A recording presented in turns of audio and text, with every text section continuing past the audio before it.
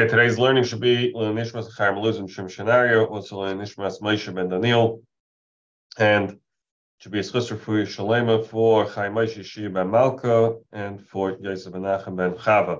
So, Amil of Hilchos Tefillin, we are Amil of Siman Lamed Beis. We are up to Siman Lamed Beis, Sief Lamed Beis. We are in the middle at the Ramah, the second Ramah in the Sief. Says the Ramah. The last thing we said that you on the beginning and the end, not the top and the bottom, but the right side and the left side of the margins, all you have to leave is mamash mashahu in order to that the letter should be mukum kvil. Says the Ramah, miu asayfrim nahagu asayfrim, the meaning of a sayfrim ala niach tzas betchila uvasayf, to leave over additional space in the beginning and the end. Also, v'tzarach laniach ben kol teva v'teva, between each word kemaloi ois, you have to leave the distance of a letter from one word to the next. In other words, you take a size of a yud, has to be from one word to the next. V'chein ben hashitim kemaloi shita, from one line to the next line. We'll see we're not knowing like this anymore in Tefillin and Mezuzahs, but the Ramah tells us from one line to the next line, you should leave over a blank row. Between one letter to the next letter should just be literally a tiny, tiny space like a chut asara. The same rules like in a Sefer Torah.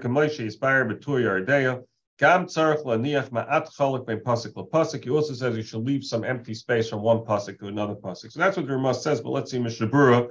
We'll see that the current day meaning is slightly different by many of these items.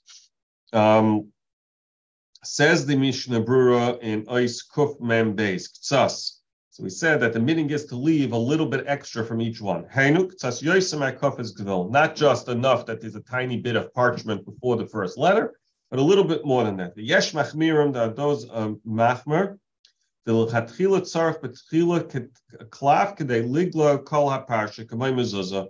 There are those who are Machmer, and that seems to be the meaning by many today, is that you actually leave in the beginning, before you start writing, a bigger, almost like an inch piece of cloth that is nothing written on it, which is large enough to roll around. When you roll up the tefillin, you start from the end and you roll it on the left side of the cloth and you roll it to the right side.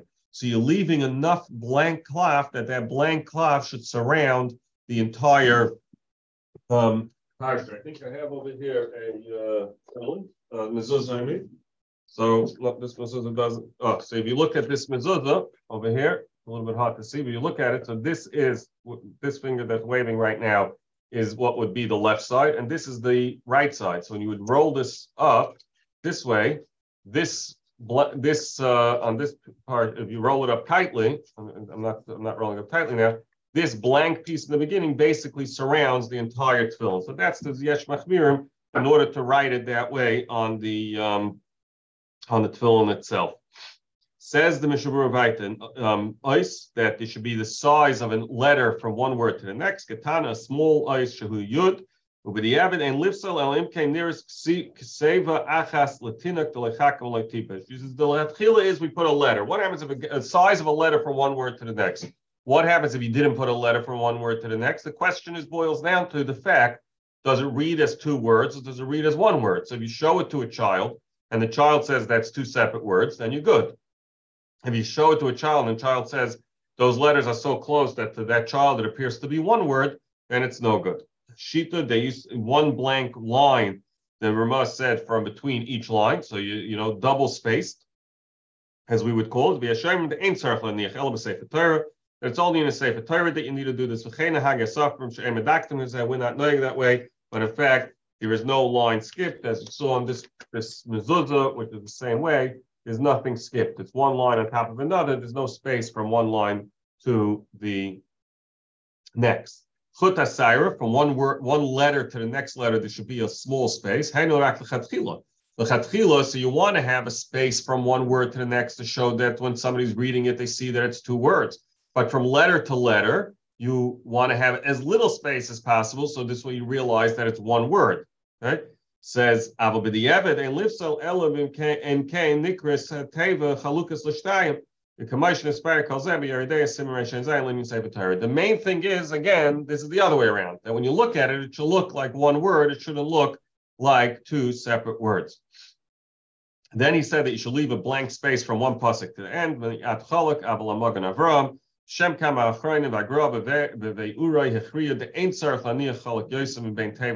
only thing you have to leave from one pasuk to the next is the same distance you leave from one word to another word. It's a new pasuk, is a new word, emtza pasuk, and not the way the Ramah just said, but in fact we don't leave this extra space. So that was Siman Lamed Beis with regards to the spacing on the margins and the spacing on the from the beginning of between word to word and the spacing from letter to letter. So let's go back to the Mechaber in Sief Lamed Gimel. Gasa Shurais Shavis, you should make the lines equal. In other words, those of you who use words, or it's called justify, right? You have the option, you can have everything flush left, everything flush right, or you can have it all centered. No, you should justify, meaning the column on the right and the column on the left should be equal. Okay. Now, how do you do that? There's different. Every line has a different number of letters, different number of words. The teretz is that there are certain letters that you can spread out, as we've learned before. A resh, a hey, there's certain letter, a daled. There's certain letters you can make wider, certain letters you can make narrower. And the Seifrim have a format that they write it, and it comes out that both margins on both sides is equal. So I'm showing you again this Pirat Tefillin, right? So you look, I'm sorry, this is a mezuzah. You look on the two sides, it's exactly equal. The two sides, all the lines are exactly the same size. How do they get there? If you look at it, you see that there's some letters that are a little bit stretched out, and some letters and some word spaces between the words, and you can still make it look very, very nice. So the Mechaber is telling us you should have both sides perfectly equal. At a minimum. So that's the lechatchila, and that's because that's beautiful, right? But at a minimum, at a minimum, you shouldn't have three letters. We'll see, it means three letters, not an entire word, but three letters that are part of a word written outside of the line. So let's say we have all our lines lined up, and there's one line that the cipher didn't fit it in properly, and there's three letters sticking out. You should not have that, but if you did do it, it's not puzzle. So the Mechaber told us three levels over here. Ideally, both the margins should be lined up perfectly. At a minimum, you should try to at least not have three letters outside of it. And even if you did that, it's still kosher. But those are the three madregas. So let's see the Mishabura, achas nichnas, achas yotzes. Even one letter shouldn't be sticking out of the columns. You're supposed to make your mitzvahs beautiful. And it's obviously not as pretty if there's letters hanging out from the margins. Since says the Mishabura, the Mechaber did not quantify or put any conditions on his three letters. Even if you have, let's say, a 7-letter word and you had 4 letters in the column and 3 letters out, the Mechaber seems to have the same issue than if it was a 4-letter word and there was 3 letters out and 1 letter in. Right? So the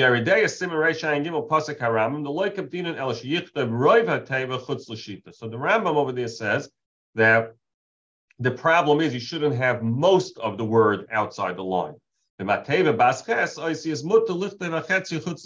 you can have up to 4 letters outside. He wouldn't have this problem that the Mechaber said.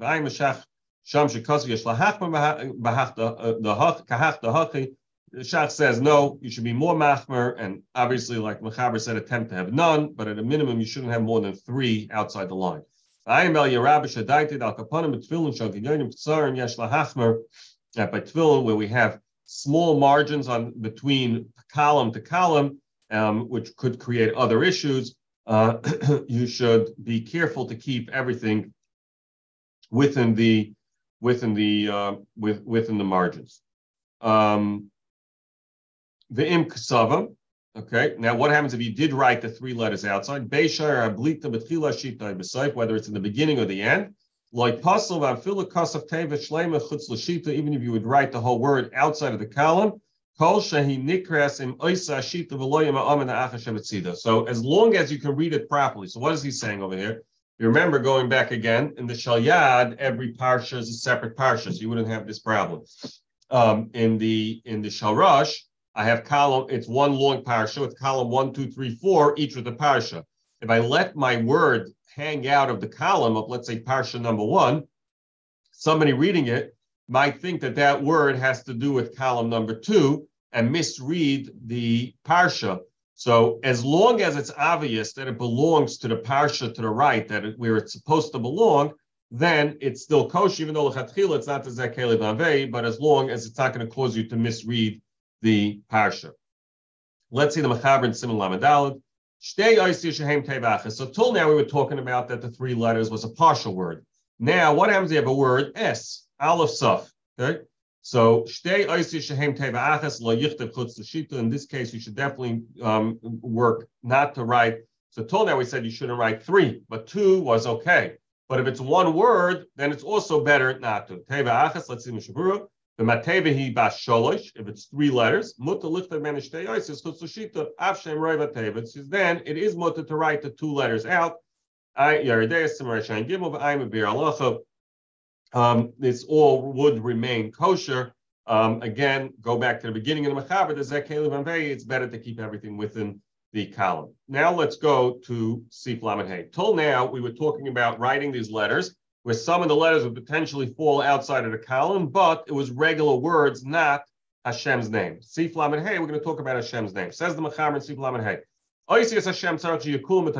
name of Hashem has to all be in the columns. It should not go outside of the columns. Let's see the Hashem.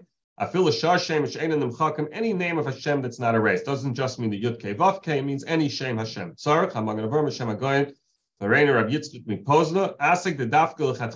Once again, this is Chatchila. Again, the tefillin are kosher if you did it. In the Kol Makayim, and Meir came a Sefer Torah. And what happens if it happened in a Sefer Torah? So your line number 5 in a row, and you wrote Hashem's name in the Sefer Torah outside of the line. He paskins limchai kol ashuris el yonos to erase all the lines above it. But up until this point, you didn't have any of Hashem's name. You should rewrite all the lines above it if you can, so that Hashem's name should not be hanging outside of the columns. Since I have a capability of fixing it, I have no right to rely on the Eved. But if there was Hashem's name above it, now tefillin mezuzos, as we said, I can't fix, because if I erase everything above it, I won't be considering, and I can't erase Hashem's name. And then you are able to use these tefillin without fixing it. There are those who argue and say that if Hashem's name is outside of the column, you can't use these tefillin.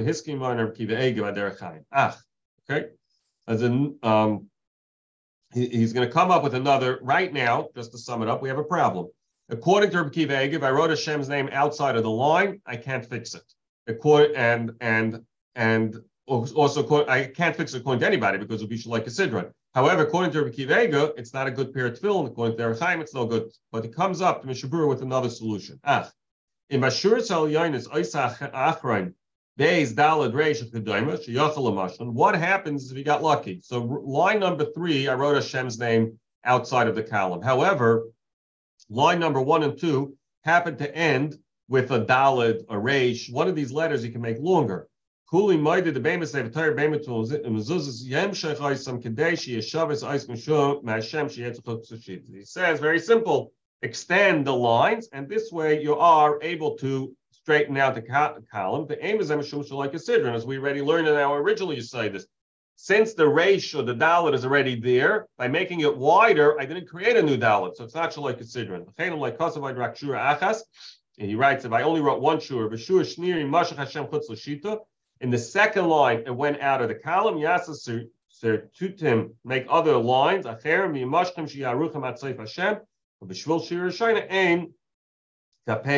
He says, if by line number 2 you went with Hashem's name, everyone agrees that as long as I make all the other lines below it justified with this one, the fact that the top line is a little bit smaller, that's not a problem.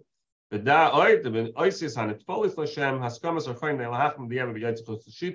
let's say you have the word Elokecha, your Hashem, Elokecha. The Hashem's name is the Elokai.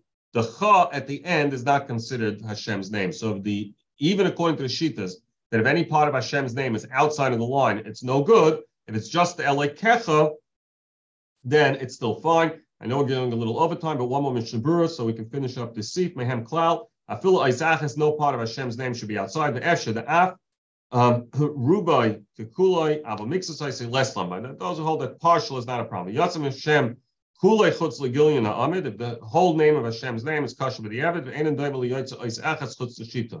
The Mashi Yotza Lechutz Chashav Ketliya, if only part of it went out. The Kaimelam Yeridea, the Mixus Hashem Ein Toilet. Mashen came bezeh. So here he's constantly with Tzad, maybe the whole Hashem's name is outside, then it's less of a problem than you only have part of Hashem's name. Just like last time we said it's no good, he holds that this doesn't solve the problem.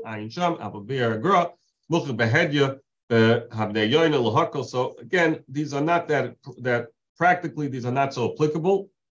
Any pair of tefillin or mezuzahs that we would buy today would not have this problem because the Seifrim have it figured out how to write it on within the column. And if you're buying it from a Sefer that doesn't know how to do that, you're definitely not buying it from a Mehudadik Sefer. But if, it's important for us to know these halachas and understand the rules behind it, but moving a little quickly because not that applicable to us today. And we'll stop here today. We'll continue tomorrow. Thank you.